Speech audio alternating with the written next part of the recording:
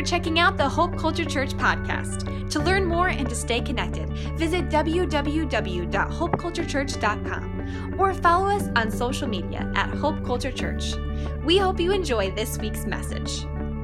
All right, good morning. We are excited for this brand new series, new year, new pace. Thinking about the new year, it's been a big one. It's a new decade. I am very reflective in nature. I was thinking back about the last year, the last 10 years, and so much has happened in the last 10 years. Abigail and I got married. We've had 3 kids. We've moved to Elgin, got a home, all these different things. Those are some of the positive ones. There's been lots of lows too. We've lost family members. We've had miscarriages and all these things. And I've been thinking about the highs and the lows and all these things. And I've also been thinking about who I was 10 years ago. I don't know if any of you did that, kind of scrolled through social media back 10 years, jumped back and saw I had a baby face 10 years ago. And I was just thinking back, man, so much has changed. I've changed so much. Some of that has been because of the things I've walked through, and some of that has been much more intentional. And I would love to head into this new year and new decade with that same intentionality that Abigail was just talking about who do I want to become? Not just what do I want to accomplish. A lot of us set goals. Some of us are very anti-goal setting, and that's cool too, wherever you fall in that spectrum. But are we actually becoming who we want to be?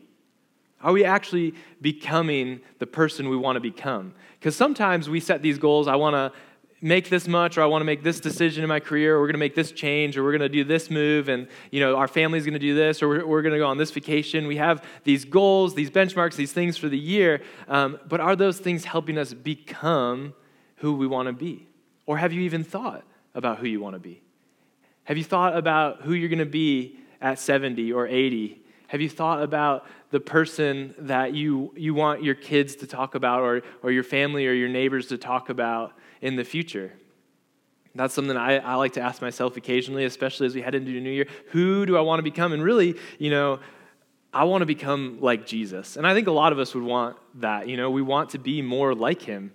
We don't necessarily know what that looks like or how that's going to flesh itself out. Maybe you're new to church or new to spiritual things in general, and you're like, I'm not so sure even about that. But for many of us, we want to become more like him, but are we doing that? Is that actually happening? I remember in Bible school, one of my very first Bible college classes, so this is 12 years ago or so, we were sitting there, and one of our professors had a graph on the screen. And he goes, this is the average Christian spiritual life. And it was like, it looked like a stock chart. It was like up, plateau, down, up, plateau. It was just like this jaggedy thing up and to the right.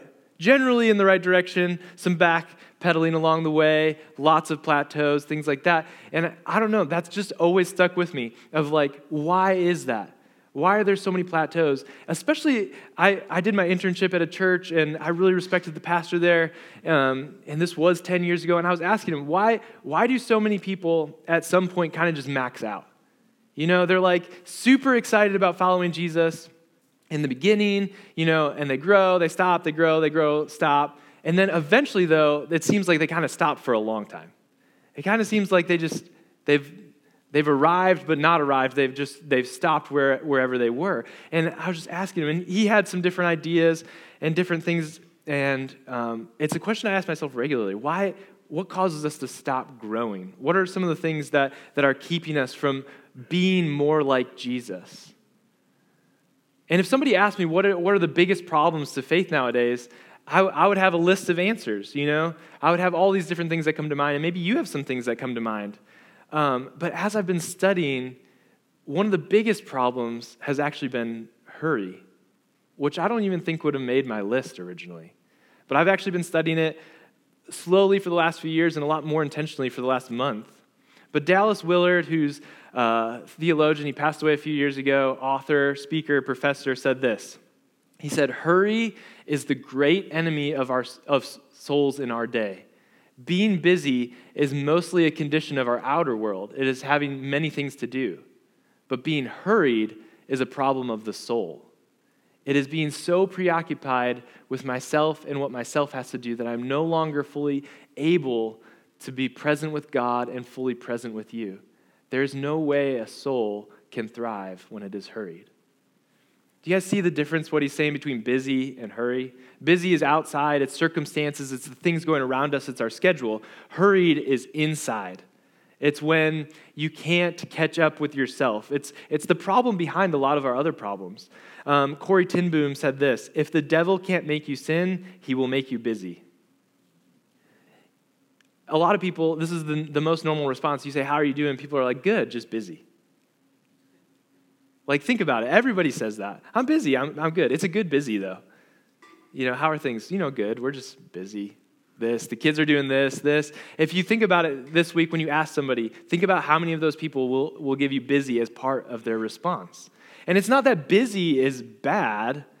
It's just that what is it unintentionally doing to our soul?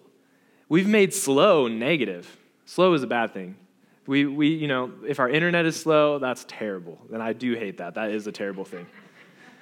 But if somebody has a lower IQ, some people would call them slow. Or if a movie is slow, a lot of times we associate that with it kind of being boring. It's slow. What if it's just what if it's artistic? What if it's just showing you something different? Or my phone is slow. Abigail actually said this last night. She's like, my phone is so slow. I don't know if it was our internet or what, or she just has an old phone. But slow has become negative in our culture. And we've idolized busyness. We don't want to go to the doctor that has no one waiting for them. Because we're like, what is wrong with this guy? What is wrong with this woman who has nobody waiting for her in the office? Like, we want it to be busy because that means they're important. That means they matter. And we've put that into our own life. Like, when people ask us about what's going on, we want to tell them how much we're doing because that makes us feel important. It makes us feel like we're accomplishing something. Look at my list. Like, this is how important I am. I have all of these things. And, pastors are some of the worst at it, honestly. All the pastors I talk to are telling me how busy they are. Studies show that they compare their work hours to doctors and lawyers. One study said that being a pastor is probably the number three stressful job in America, which is crazy. Why is everybody so busy and stressed out? The average person works 4 weeks more now than they did in 1979.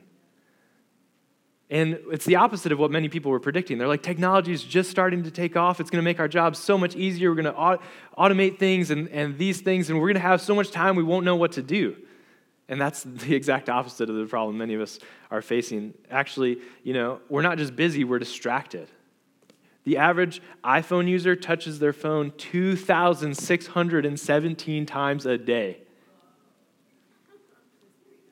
All smartphone users, this is not just iPhone, this is everybody, is on their phone for 2.5 hours or more a day, and millennials are double that. That's us. That's us. That's true. None of us are even denying it. We're just like, yes, that is true. But it's become to the point where psychologists actually came up with a new term called hurry sickness. Hurry sickness. And it's this: a behavior pattern characterized by continual rushing or anxiousness. It's that feeling when you finally have a spare moment and you feel like you should be doing something, which is, for a lot of us, all the time we have a free moment. Or we just even avoid that feeling and pull out our phone instantly. We might have time, but we automatically fill it with some sort of noise. It's that feeling of flustered, of like, if anything interrupts our day, it's like, oh no, this is going to throw everything off. And then there was some symptoms or more of a test to evaluate, do I have hurry sickness? This is some of the things they said. When you are at a store and you're about to go to the checkout, do you look for which lane is going to be the fastest? Not just the shortest line, but which actual checkout person is fast and not just taking their time, and you go to that lane. Or you're driving and you're headed towards a stoplight and everybody stopped and you literally count the cars to see which lane you should get in. Or you multitask to the point that you forget one of the tasks you're doing. These are signs that you might have hurry sickness, and I failed all 3 of those things. Another person, John Mark Comer, gave a list of 10 things that he sees that people have when they have hurry sickness, symptoms.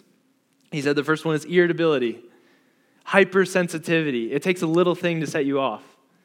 Restlessness, workaholism, emotional numbness. You know you should feel something in this moment, but your soul is not able to catch up to your body where your emotions aren't even processing in real time.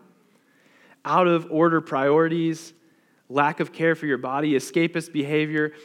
You stop practicing spiritual disciplines. And the last one is isolation. 39% of Americans are more anxious this year, 2019, than they were the year before.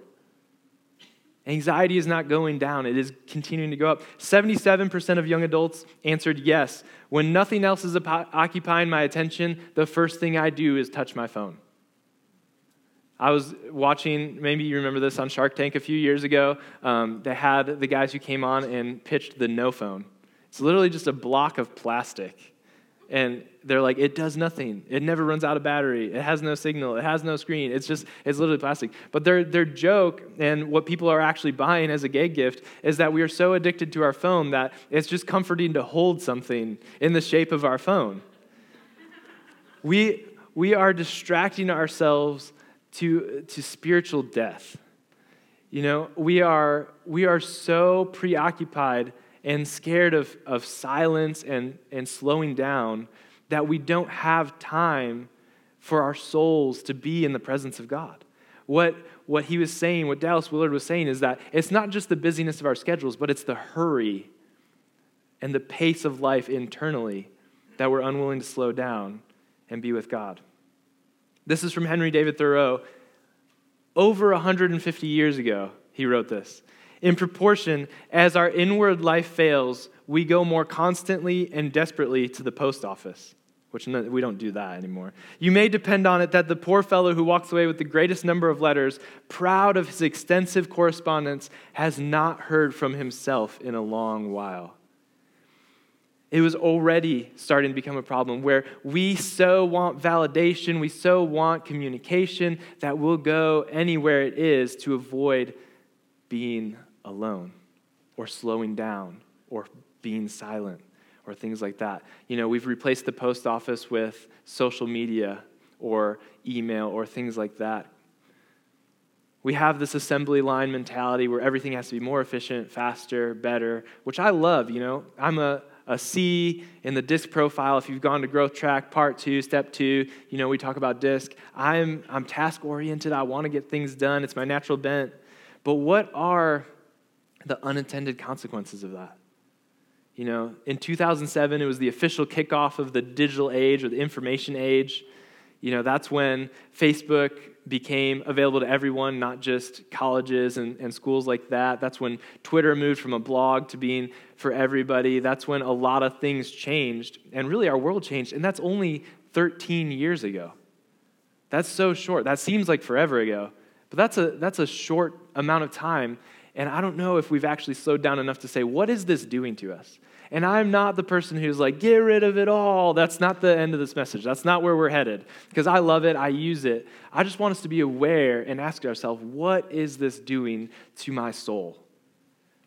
And I think it's doing a couple things. The first is that it's robbing us of love and joy and peace.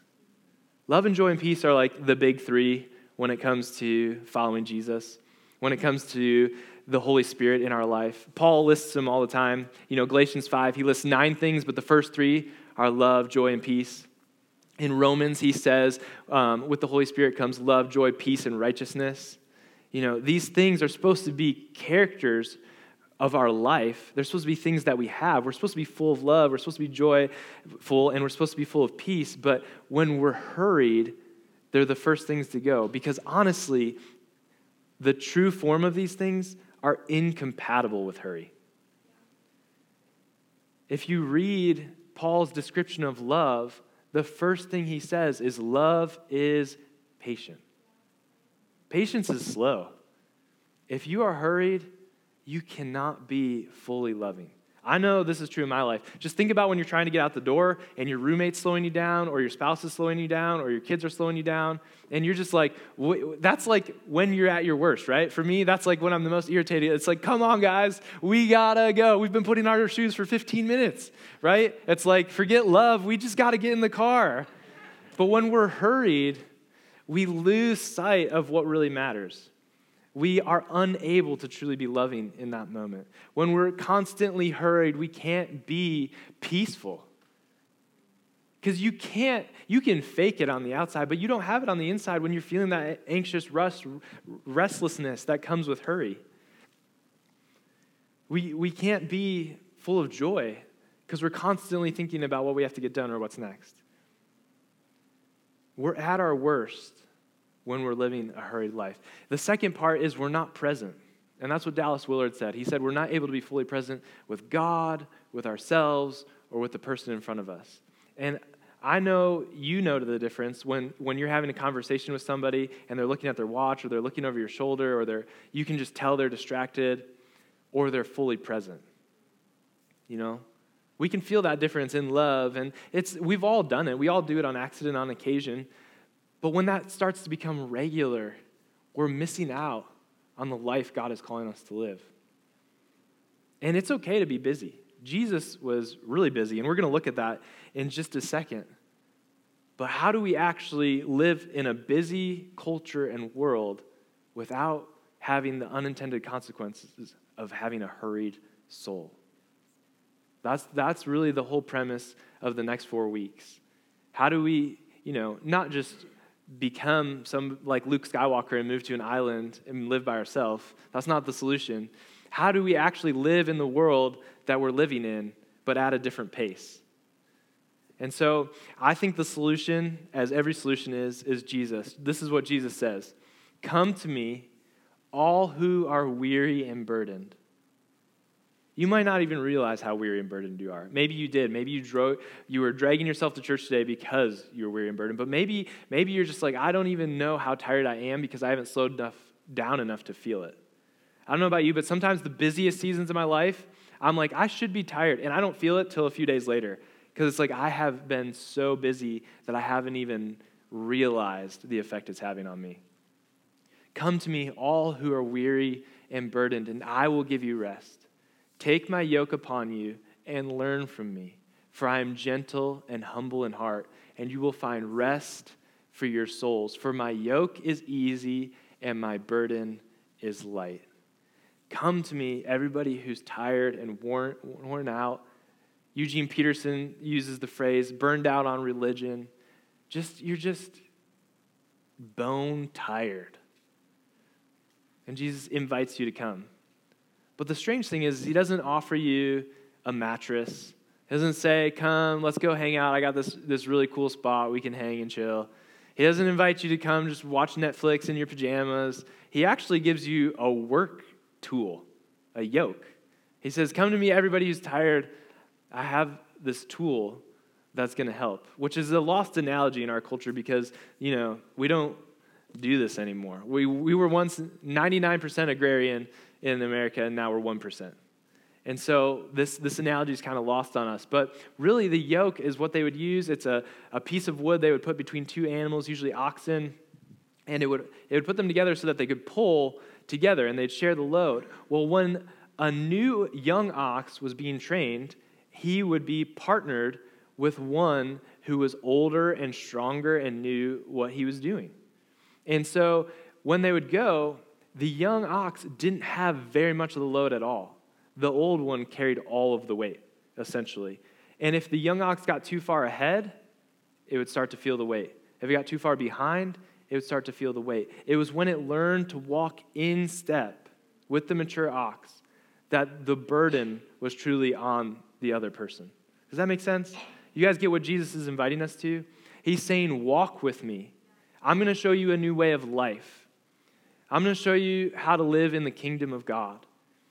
And when you do it, I will carry the weight of that stuff. Just don't get too far ahead. Don't get too far behind. Don't try to turn a different direction because that's when you're going to feel it. But when you learn to walk with me, I will give you rest.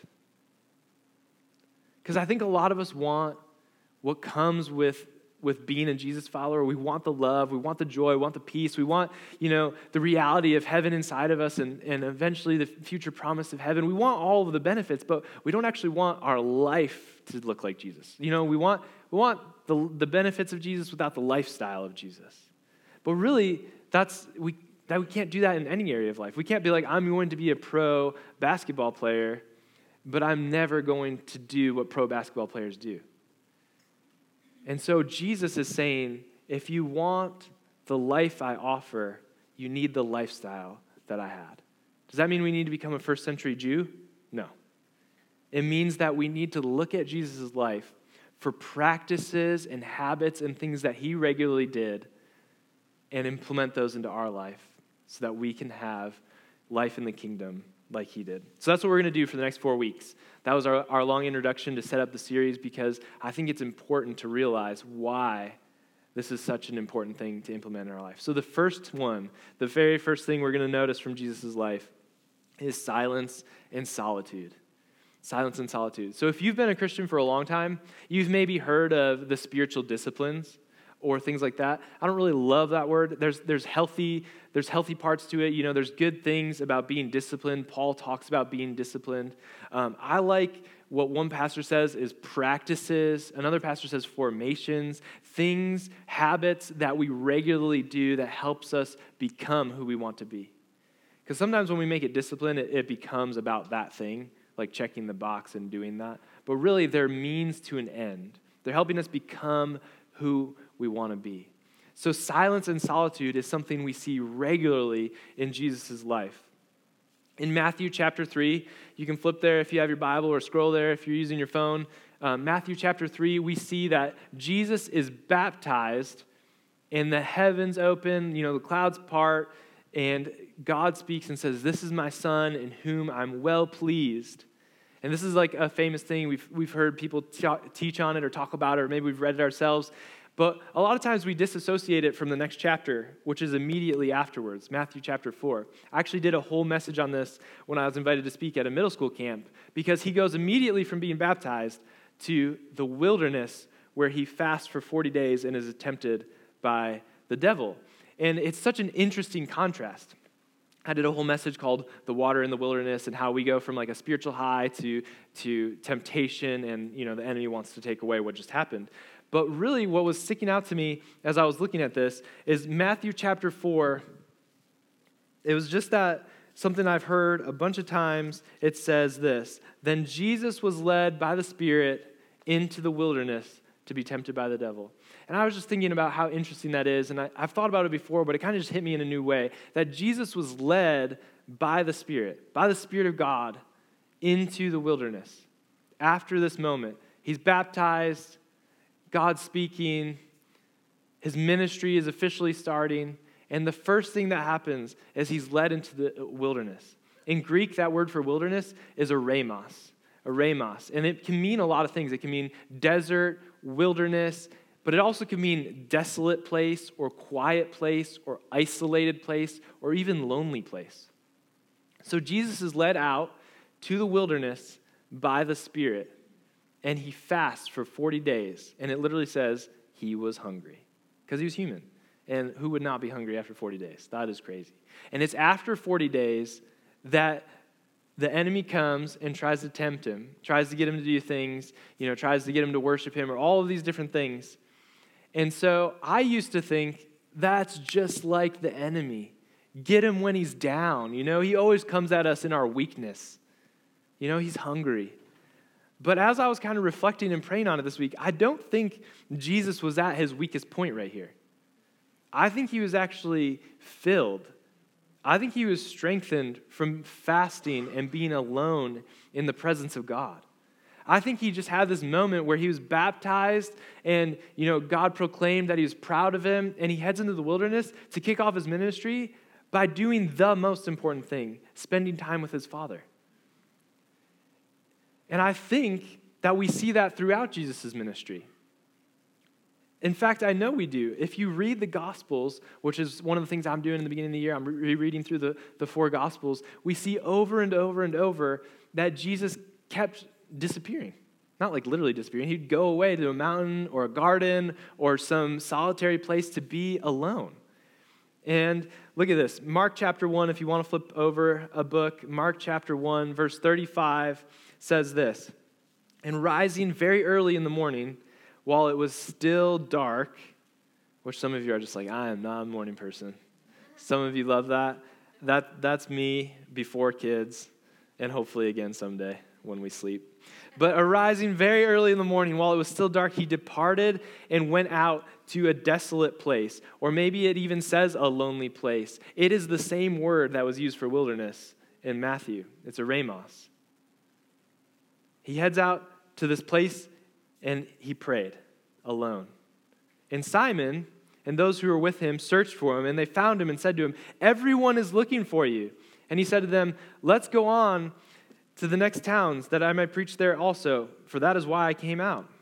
And he went through all Galilee, preaching in their synagogues and casting out demons. So Jesus' ministry is just starting. This is Mark chapter 1. It's been talking about the things that he's been doing just since he got baptized. And very early in the morning, day 1 of ministry is over.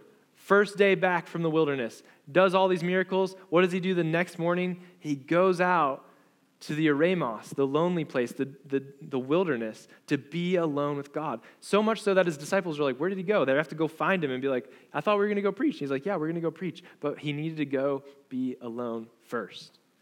A few chapters later, Mark 6, it says this: the apostles returned to Jesus and told him all that they had done and taught. He had sent them out. He's like, "Go do this stuff, guys. Go do some ministry. Go do some amazing things." They come back and they're pumped.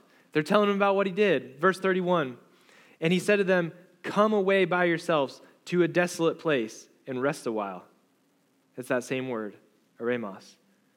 Come away. He's not so excited about what they did. He's not like, "Hey, great job."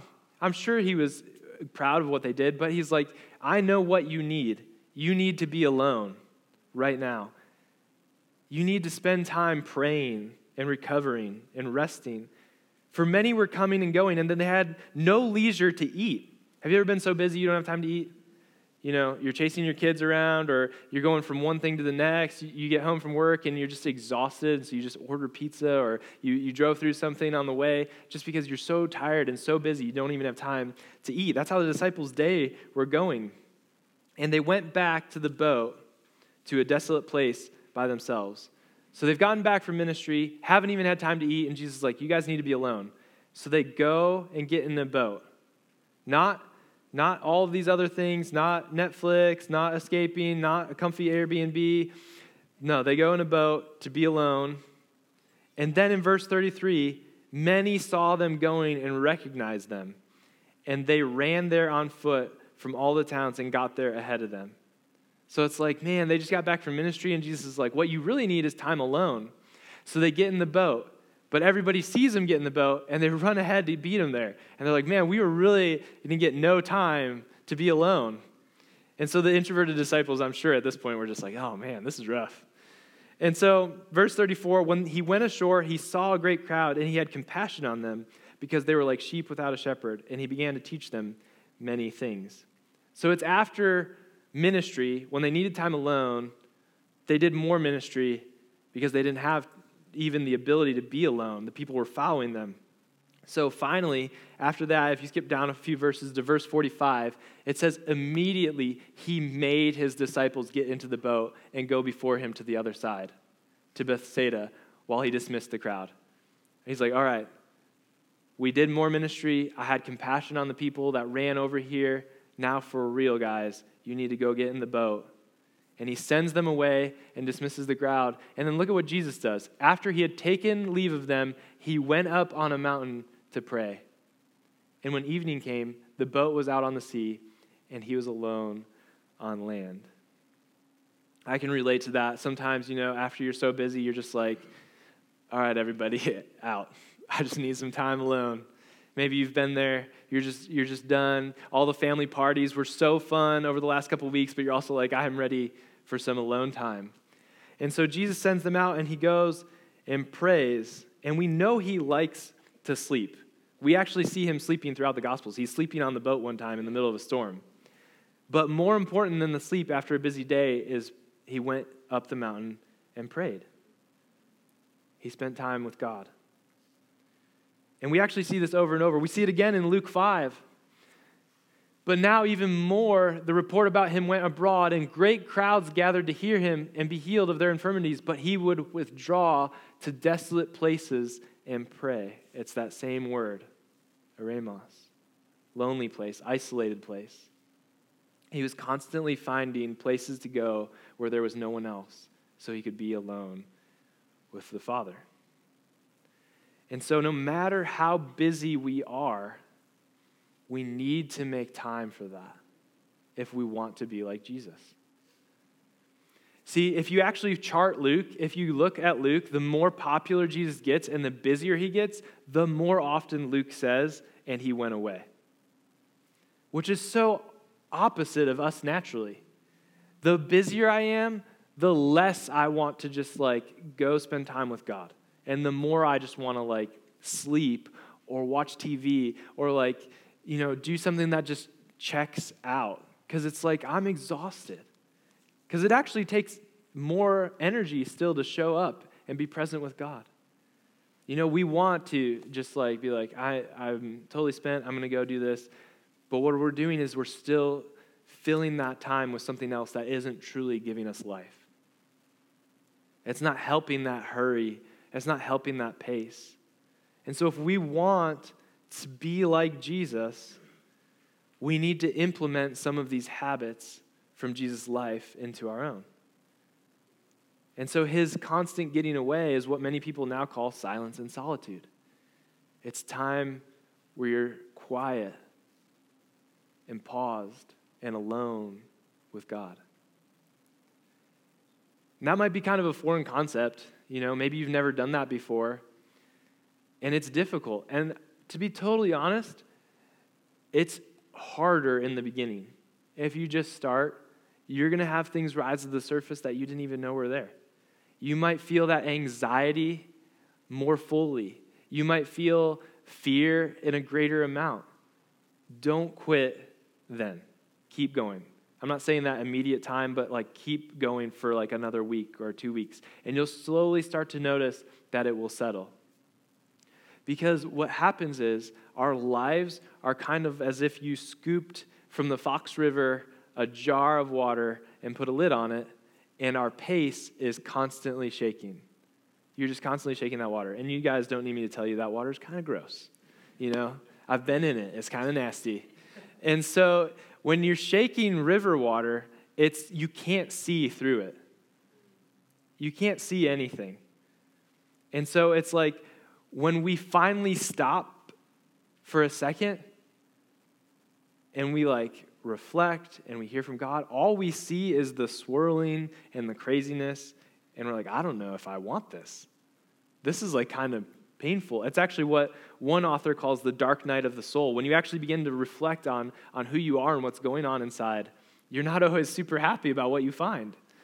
And it's not until we slow down enough that the sediment settles that we can actually have a clear picture of what's going on. And so we need to regularly implement silence and solitude into our life. If you already do it, that's great. Maybe increase the time a little bit. If you've never done it before, don't suddenly say, I'm going on a silent retreat for 2 days. That is a terrible idea. It's great eventually, but maybe start with 10 minutes. 10 minutes, preferably in the morning. That's kind of what Jesus did, and I know for me that helps a lot more to kind of start my day that way. Before you pull out your phone, before you check the notifications, ideally before you even turn it on.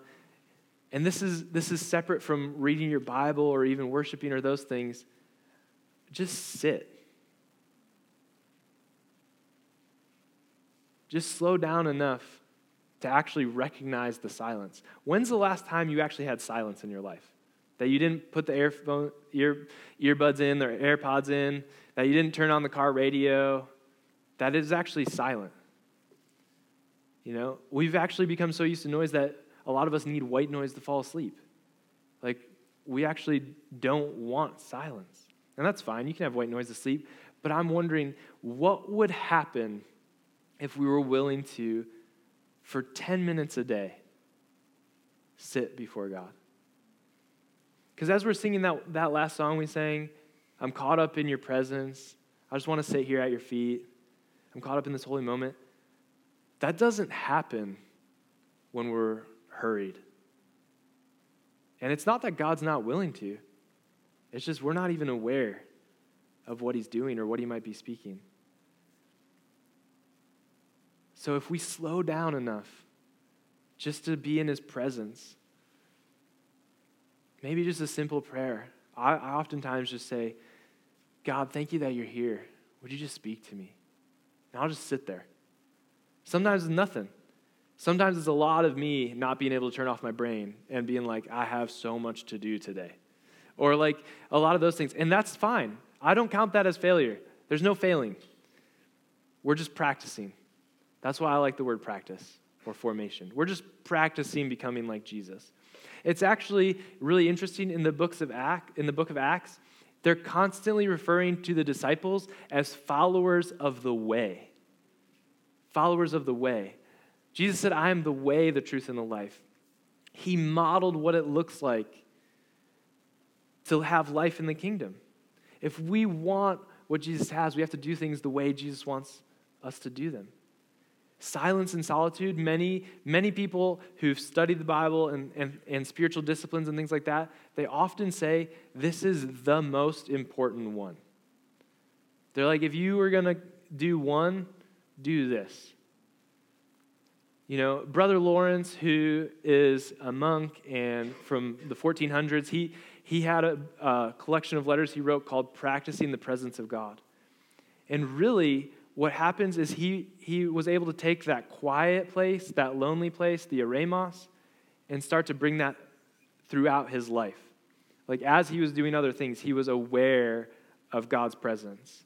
As he was doing the daily tasks of his life, as he was busy and things like that needed to get done, he was aware. But he said that was only possible because he was learning it in the actual quiet place. And so I wanted to spend just a minute here talking about silence and talking about solitude and what they are and aren't, just to be a little bit helpful and practical. So silence is both external and internal. It's external. It's great if you can actually get it quiet. I love worship music, but for this moment, turn off the worship music.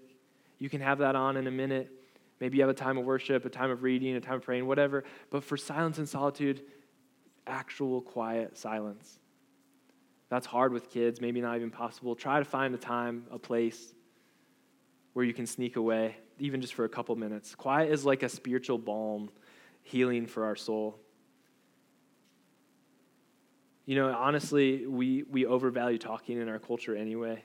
I love talking. That's actually a big part of what I do for a living, is words. But, you know, Proverbs says that where there's much talking, sin abounds. You know, the more we talk, the more we sin. That's just reality. You can ask the person you spend the most time with. Yeah, the more you talk, the more likely you are to say something you shouldn't have said. And I'm not saying we take a vow of silence or anything like that. I'm just like, what if we actually were more intentional people, that we slowed down and were occasionally silent? I think you'd find that that silence is actually carried with you throughout the day, that there's an inner stillness that comes with that. I think Jesus was such a good example of a non-anxious presence. He was so busy.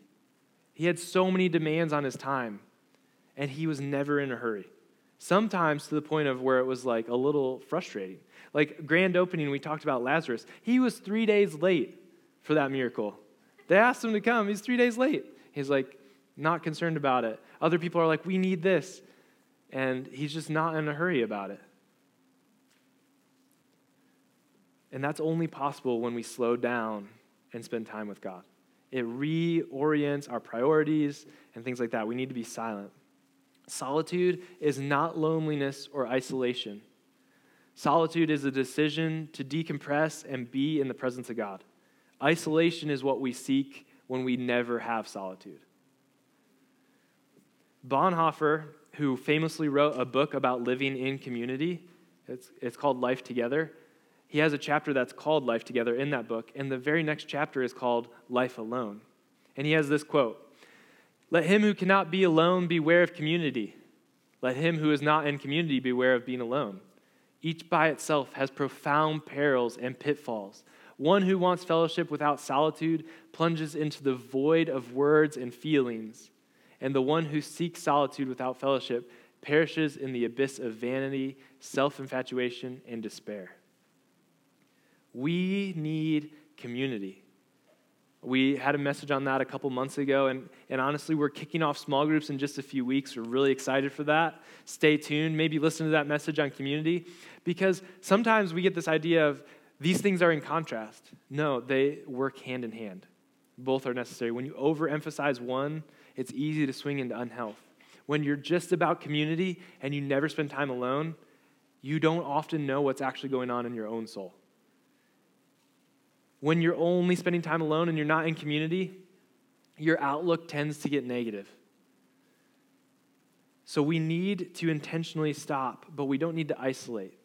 My main thought for today that I want you to walk away with is this: we don't retreat from the world, we retreat for the world. We're not running away because we're tired. We're not running away, hopefully, because we're burnt out. Maybe that's where you're starting right now, and that's okay.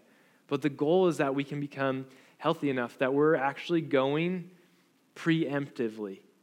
That what we're getting in that time with God is coming back with us as a blessing to others. That we actually are coming back and being present with God and ourselves and with other people. That we're not so rushed. That we're actually coming back and we're full of love, we're full of joy, and we're full of peace. One more quote. Andrew Sullivan, he is a writer, not even a Christian, but a writer in New York, and he said this. Do I have that quote up there? If not, I'll just read it. And so modernity slowly weakened spirituality by design and accident in favor of commerce. It downplayed silence and mere being in favor of noise and constant action. The reason we live in a culture increasingly without faith is not because science has somehow disproved the unprovable, but because the white noise of secularism has removed the very stillness in which it might endure to be reborn. We are distracting ourselves into spiritual death. One of the biggest reasons we plateau in our spiritual life and our soul is suffering is because we don't slow down to be with God. And this is so practical. I don't want any guilt. I don't want any shame. Don't make it a rule. You don't need to add it to your New Year's resolution app and check a box every day. But just practice slowing down and having silence and solitude with God. Start with just a few minutes, a few times a week. I think it'll be really good for us. And as I was dreaming and praying about this series, I started thinking, these next few weeks we're going to talk about more practices from the life of Jesus that will help us with this, Sabbath and things like that. What would happen if we all actually started doing this? What if there's, a group of us who actually started becoming more like Jesus? That we were full of love and joy and peace. That no matter how busy our schedule was, and it might be really busy, we were able to be present with people and love them well. I think that would have a really good impact on our community. Outside of the Jesus part of it, I just think, people would want to be around us more. But then with the Jesus part of it, what a good testimony. I think one of the biggest hindrances we have is people don't see what God is actually doing in our life.